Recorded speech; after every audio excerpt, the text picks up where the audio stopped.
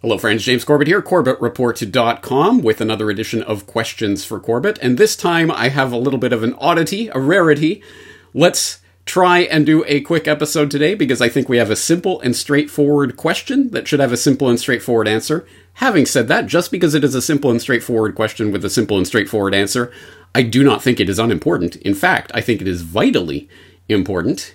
But it should be fairly easy to answer, so let's get into it. Today's question comes via email from a subscriber called Nathan, who writes, "First of all, I'm a big fan of the show. It's always refreshing to hear from someone who is not in the pocket of big capital. I don't always agree with you, but man, I am with you on your frustration with scientism. I wonder if these great minds of the Enlightenment could have guessed that science would have ended up becoming the true enemy of reason. I have to ask, however, what you mean when you refer to the scamdemic. I think I've picked up the impression that you believe the risks from COVID are not real or are overstated. I have had a look through your back catalog to see if you have any evidence for this, but have come up empty-handed.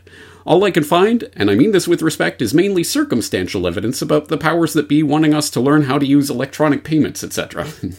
All right, thank you for the question, Nathan. Well, I'm happy to report for you that although your search seemed to have come up empty-handed, there is a lot of material on this, specifically in the back catalog, so I will give you some of the main references. There are plenty more, but these are some of the main ones that you'd probably want to hit on in answering this question, and the simplest and most straightforward way of putting this is I say scamdemic instead of plandemic because not only does it mostly rhyme, at least well enough, with plandemic, it also rolls off the tongue and very quickly, very concisely, very conveniently conveys the fundamental point that I want to bring up every single time I mention the fear-mongering campaign around the COVID-19 pandemic, so-called, which is that it is a scam. That is a deliberate fraud that is being pushed on the public right now. And there are many different aspects of that scam that I have looked at in great detail with a lot of data, so get your notebooks out, because there's tons and tons of information to go through when you start going through the back catalog. And I will direct you first and foremost, you'll probably want to start your tour way back at the beginning of the scamdemic in April of 2020, where I had episode 376 of the Corbett Report podcast on lies, damned lies, and coronavirus statistics, where we looked at all manner of statistical chicanery that was taking place even at that time, to change the very metrics by which we would normally measure some sort of pandemic situation, even as the pandemic was supposedly taking off. And there's a ton of information in there about the way the scam is functioning on a statistical level. You could fast forward a couple of months to interview 1555, where we talked to Rosemary Frey there in Canada about how high death rates in Ontario care homes was created on purpose. There's that aspect of the scam. You can fast forward to November of 2020, where I did a walk and talk on what no one is saying about the lockdowns, talking about the scam of the solution, one of the solutions that was foisted upon us in the name of the pandemic, namely lockdowns, which themselves are a scam and do not purport to do what we are told they do. Then you could zip along to December of 2020, episode 392 of the Corbett Report podcast, where I talked about the future of vaccines, which went into the vaccine scam, which obviously has been the main theme of the year 2021. And at that time, I was going through how the so-called vaccines that were being at that time just about ready to be approved and just starting to be approved for, or I shouldn't say, there's another scam. Not approved. Emergency use authorized. It wasn't until several months later that Comirnaty got approved by the FDA. So, no, not approved. Emergency use authorized. And I was going through the scam, the multiple levels of scam involved in the trials that resulted in that emergency use authorization. And even the fundamental fact that vaccine is in fact the wrong term for what these medical technologies are. Gene therapy, they are not vaccines, and as little as these vaccines, so-called, are vaccines, what is coming in the name of what will undoubtedly be called vaccines in the future is going to be even more incredibly invasive and nightmarish. So I definitely think that's an important part of the scam that's taking place.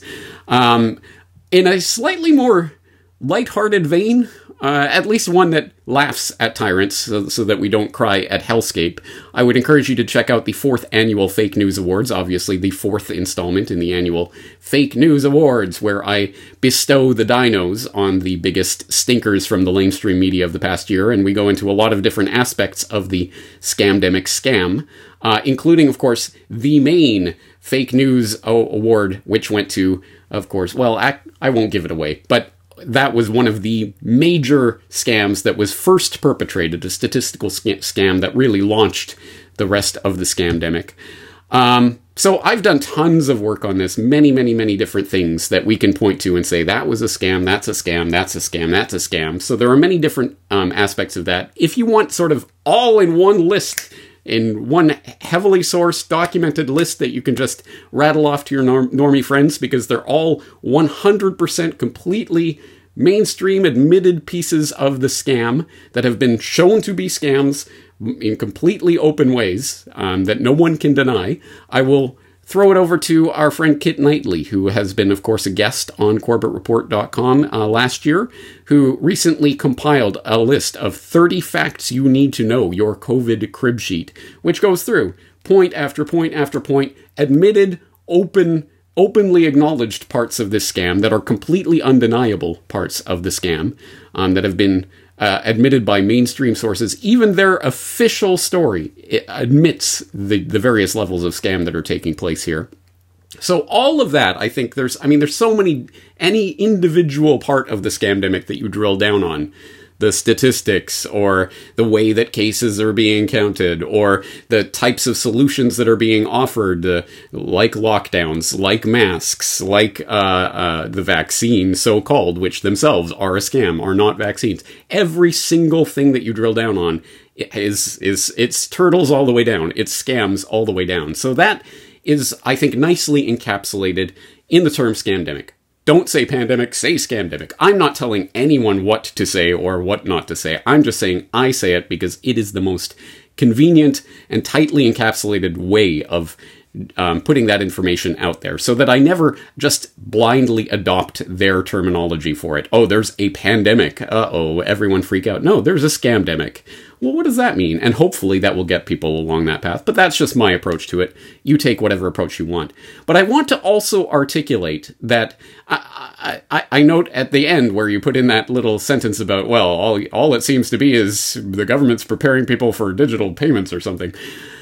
I think actually you're hitting on what I think is the real scam in all of this, which is that ultimately concentrating on the statistics and this and that aspect of this and that maneuver for mitigating what may or may not be going on, all of it is a smokescreen, a scam, if you will, that is being perpetrated to distract us from the real, fundamental, historical events that are happening right now. Incredibly tectonic shifts, geopolitically, politically, monetarily, in every sense, are taking place right now under the shadow of the scamdemic and under the smokescreen of the scamdemic, so that we are distracted from them. And I have done my best to articulate that in my most recent newsletter editorial, Everything is Connected. If you have not read that editorial, please do so, because I think it is important for us to understand that this is really not about, this has nothing whatsoever to do with a virus. That's not what this is about. And yes, you can drill down on each individual level of the scam as they put it out in front of us. But if we do not understand the bigger picture, that this is about a changeover in the paradigm of governance on the planet Earth itself, from security state to biosecurity state. A changeover in the world monetary paradigm from the cash fiat system, or at least the fiat system as it exists today, to the central bank digital currency. If we don't understand the various ways that this connects in to other agendas, for example, the eugenics agenda, and how ultimately the plan is to wire in the infrastructure for governments to mandate experimental medical technologies to be injected into anyone at any time, and you must have your digital ID in order to participate in society. And why are they calling it a green pass in Europe instead of a vaccine pass or a health pass? Oh, carbon ration cards are coming. Until we start to see past the smokescreen smoke screen of the scamdemic, we are, I think, falling into their traps. But having said that, I have done a lot of work looking at all of the different individual pieces of the scamdemic puzzle and showing how each and every one of them is a scam that's being perpetrated on the public. So anyway, as I say, I'm, as someone who has feedback each and every single day of every day of every week of every month of every year, I have tons of feedback of people trying to police my language. You shouldn't say that, James. I don't like the way you said that. Oh, why did you say that? I'm not going to try to police anyone's language. Trust me. You call it whatever you want. Call it a pandemic if you want. I'm going to continue using the word scamdemic to encapsulate all of this information. And now, at corbettreport.com/scamdemic, you will find the show notes for today's episode, which will have all of these resources that I've been talking about that will hopefully, if someone is interested in the term, they'll be able to research it and find more reasons why what we are being presented with is not the reality.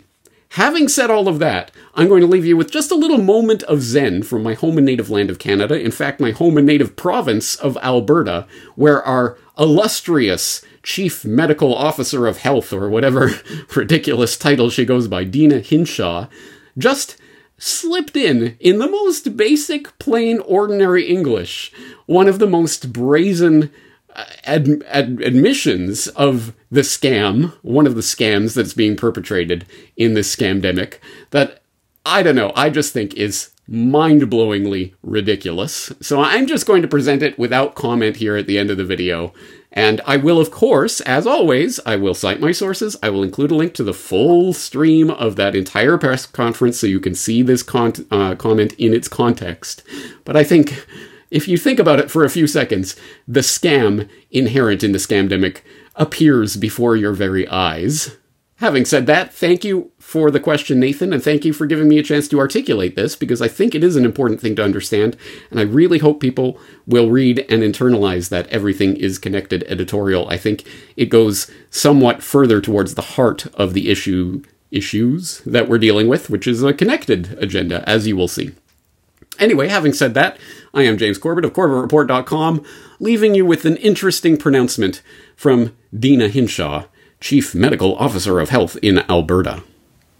So we do have that framework where schools, if they see that there are an increased number of children who are ill because of respiratory illness, again, or teachers or staff, they can work with Alberta Health Services.